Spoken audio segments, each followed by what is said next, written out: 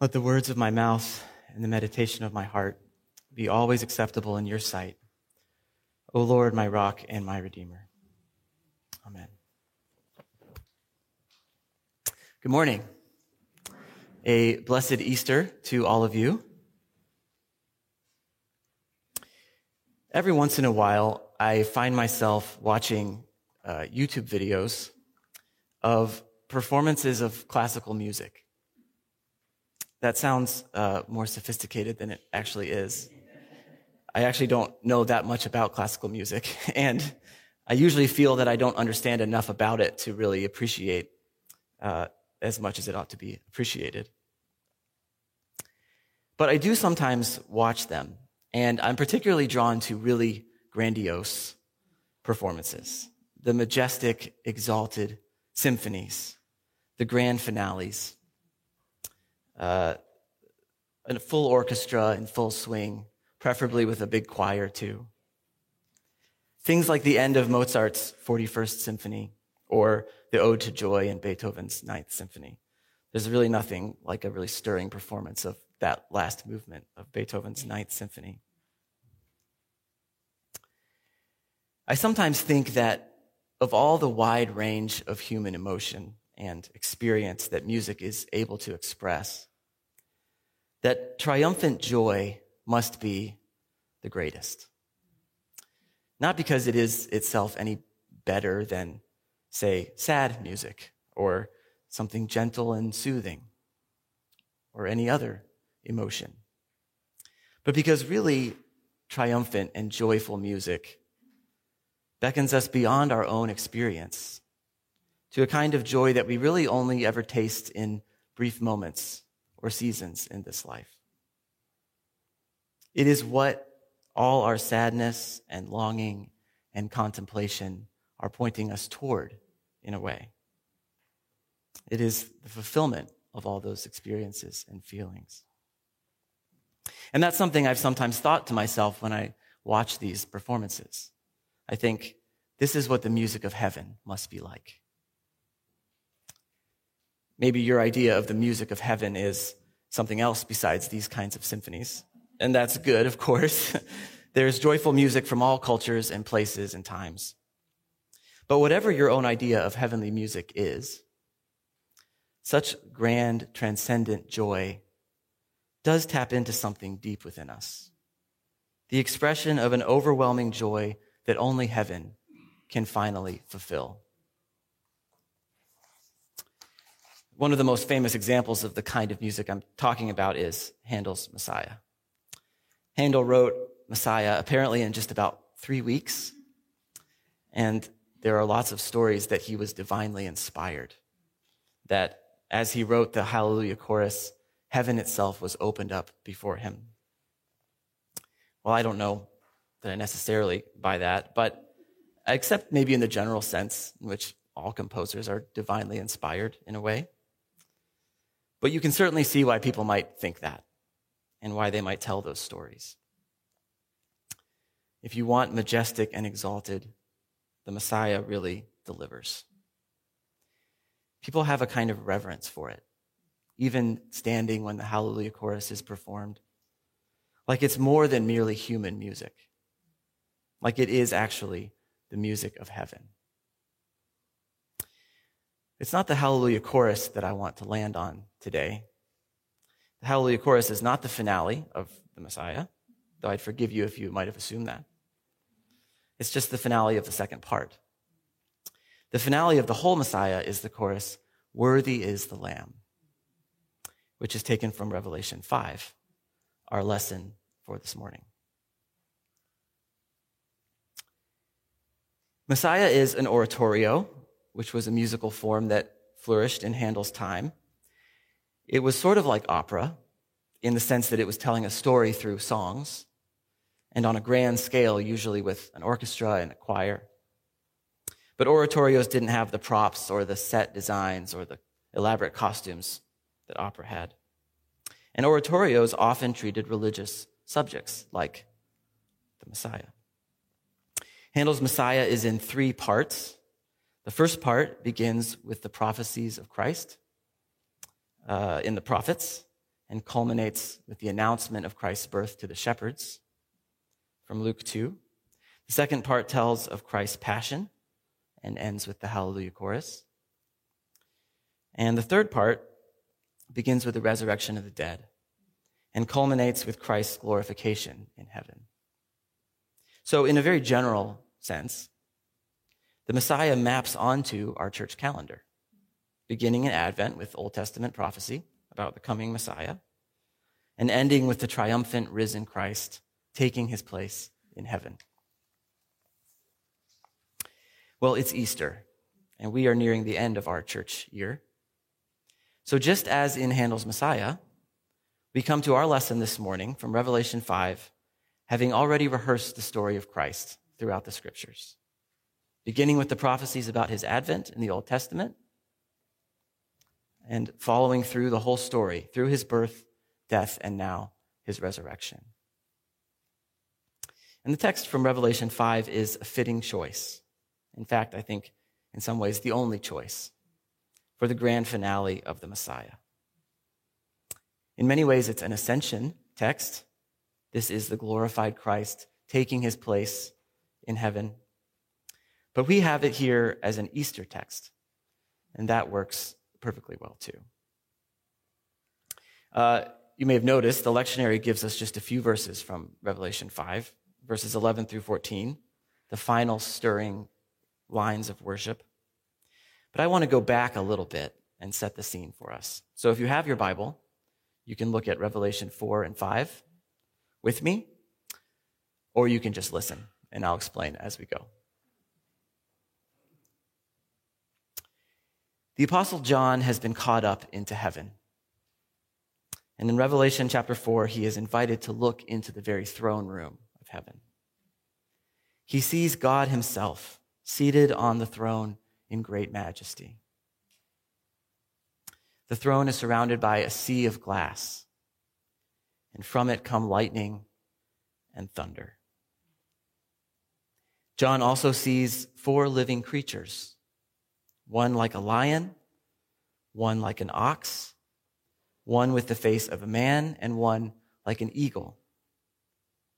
We recognize these creatures from Ezekiel chapter 1, where they also show up, and they're generally understood to be angelic beings, maybe cherubim. Around God's throne, there are also 24 elders, robed in white, golden crowns on their heads.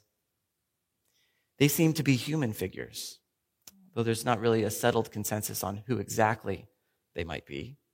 Maybe they're the 12 sons of Jacob plus the 12 apostles. Whoever they are, they seem to represent the people of God, so that having representatives of the Israelite people and the church, the patriarchs and the apostles, would make sense.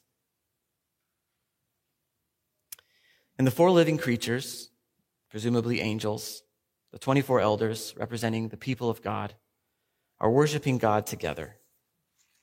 The 4 living creatures are singing, "Holy, holy, holy is the Lord God Almighty." And John tells us that day and night they never cease to sing this song. The 24 elders are worshiping too. They fall down before the one who sits on the throne and cast down their crowns before him and say, "You are worthy, our Lord and God, to receive glory and honor and power.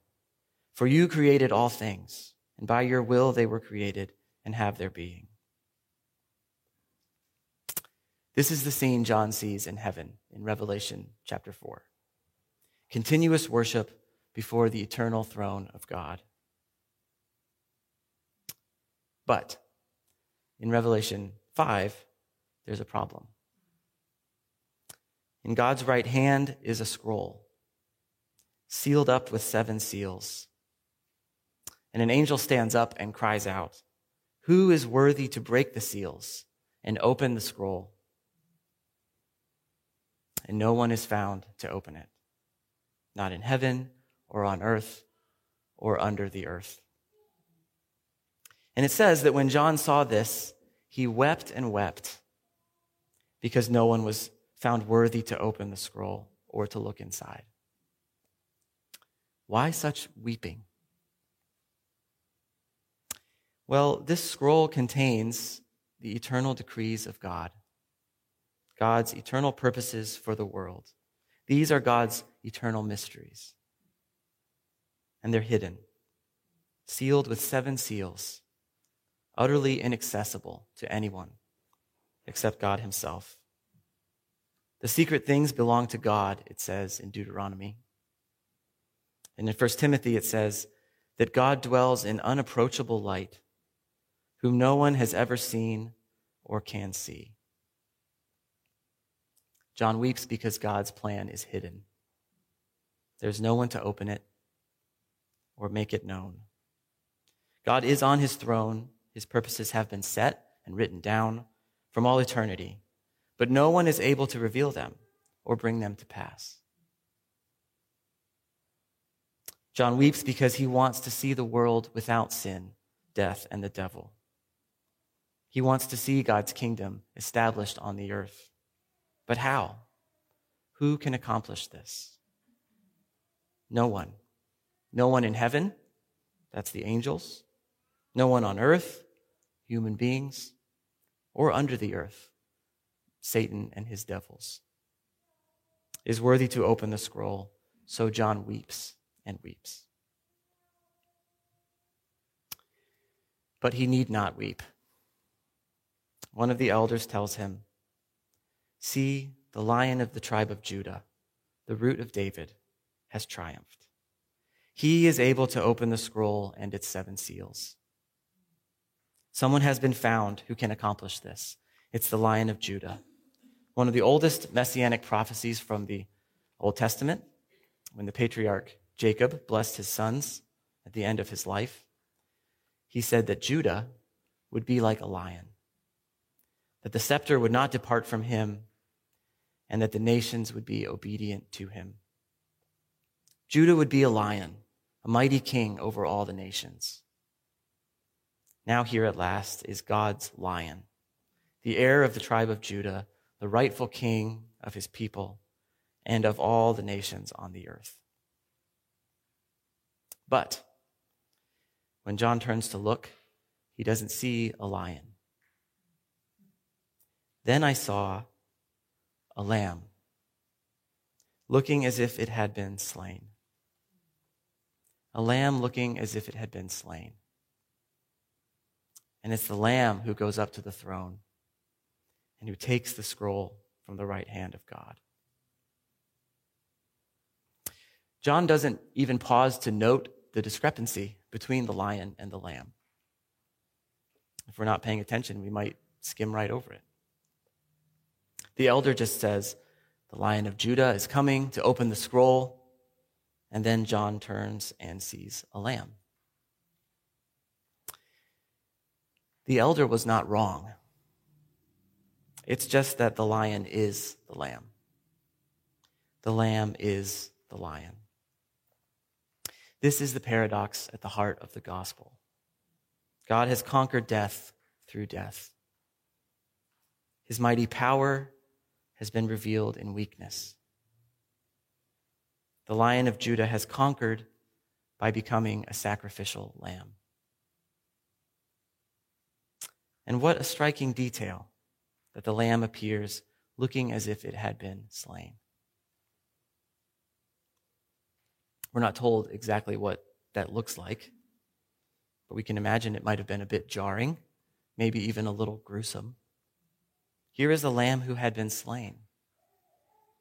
We're meant to think of Isaiah 53 here. This is the same lamb who was led out to slaughter without opening its mouth. This is the same lamb who was pierced for our transgressions and crushed for our iniquities. The punishment that brought us peace was on him, and by his wounds we are healed. I don't know if you remember the story of King Arthur and the sword and the stone. This is a little like that, or maybe that is a little like this. I imagine whoever first told that story may have had this somewhere in the back of their mind. But the young Arthur is the only one who's able to draw the sword from the stone, proving that he is the rightful heir to the kingdom according to the prophecy. And it's the same here. Only God can reveal God's eternal purposes to the world. And so by opening this scroll, the Lamb is shown to be God. Only the promised Messiah can carry out God's righteous judgments. And so this Lamb is shown to be the promised Messiah. The church father Origen says more. Only Jesus can read the words of God properly. And so he opens up the closed book of Scripture and makes it known to us. So this passage also teaches us how to read the Bible. The Lamb who was slain is the key to understanding all of Holy Scripture. He is not only its subject, but he is also the one who opens it and makes it known to us. Now, finally, we're ready for the song. All heaven has been waiting for this moment. The 24 elders have been expecting it. The 4 living creatures crowd around. This is the turning point in all eternity. The ultimate goal of Christ's redemption is about to be realized. And as the Lamb who had been slain takes the scroll from the right hand of God, heaven erupts in jubilant praise. The 24 elders and the living creatures fall down before the Lamb in worship. Remember, before they had fallen down in worship before the one who was sitting on the throne. Now they fall down before the Lamb. The Lamb is equally deserving of their worship as the one sitting on the throne. Then they take up harps and golden bowls of incense, which we're told are the prayers of the saints, and they sing a new song to the Lamb. Why a new song? Because the old song wouldn't do. The Lamb has accomplished something completely new, so they need a new song to praise him. And so they sing in chapter 5, verses 9 and 10. You are worthy to take the scroll and to open its seals, because you were slain, and with your blood you purchased for God persons from every tribe and language and people and nation. You have made them to be a kingdom and priests to serve our God, and they will reign upon the earth. The Lamb is worthy to open the scroll because he was slain, and because by his blood he purchased for God people from every tribe and language and people and nation, and made them into a kingdom and priests. In other words, it is because the lion has become a lamb that he has conquered and accomplished God's purposes. This is heaven's champion, returning to God, having accomplished what he had been sent out to do. Having made himself nothing, he now inherits all things. After the song is sung, myriads and myriads of angels join in, repeating the theme of the song. Worthy is the Lamb who was slain to receive power and wealth and wisdom and might and honor and glory and blessing. And maybe you can hear the rhythm of Handel's version in that verse. Notice that this is the same song that the elders and the living creatures had been singing back in chapter 4. You are worthy, our Lord and God, to receive glory and honor and power. Except now, instead of being directed to the Lord our God, it's directed to the Lamb who was slain. This passage is teaching us the doctrine of the Trinity. The figure on the throne and the Lamb are somehow distinct persons, and yet the same God, worthy of the same praise. And just to underline the point, finally, every creature in heaven and on earth and in the sea joins in, and they praise both the Father and the Son together. To him who sits on the throne and to the Lamb be praise and honor and glory and power forever and ever.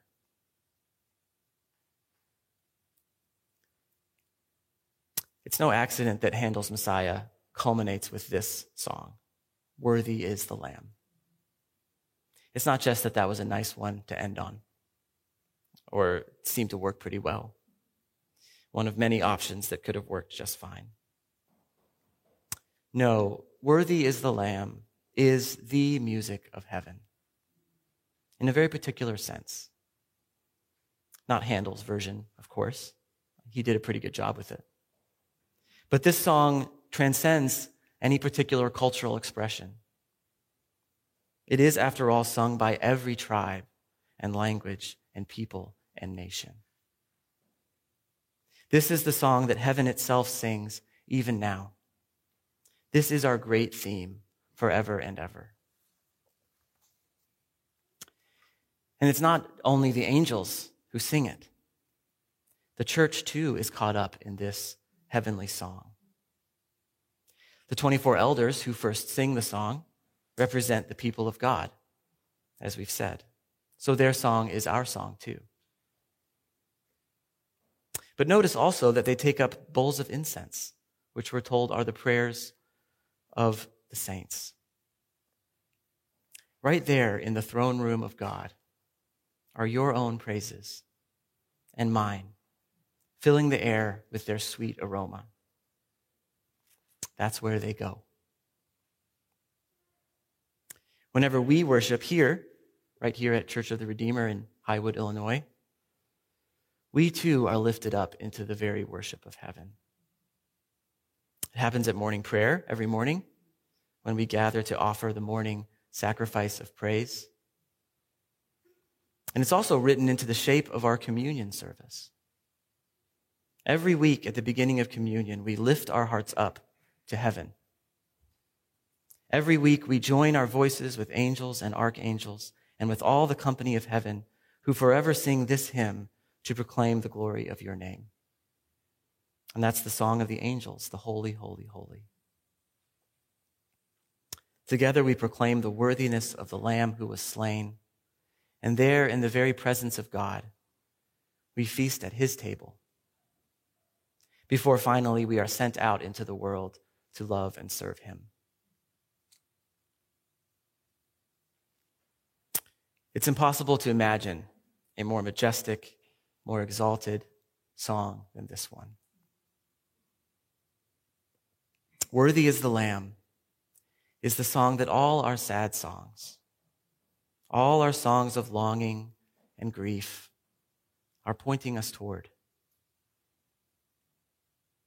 One day, all our sad songs will be changed, not erased, but swallowed up, transposed into this joyous song, the very music of heaven. We'll sing together with the angels themselves and with the multitude of the redeemed, filled with unspeakable joy at the beholding of our Lord, the Lamb who was slain, the Lamb who is worthy. But here is a great mystery. That song is already begun, and we are invited to join in, even now. Let's sing it together, shall we? In the name of the Father, and of the Son, and of the Holy Spirit.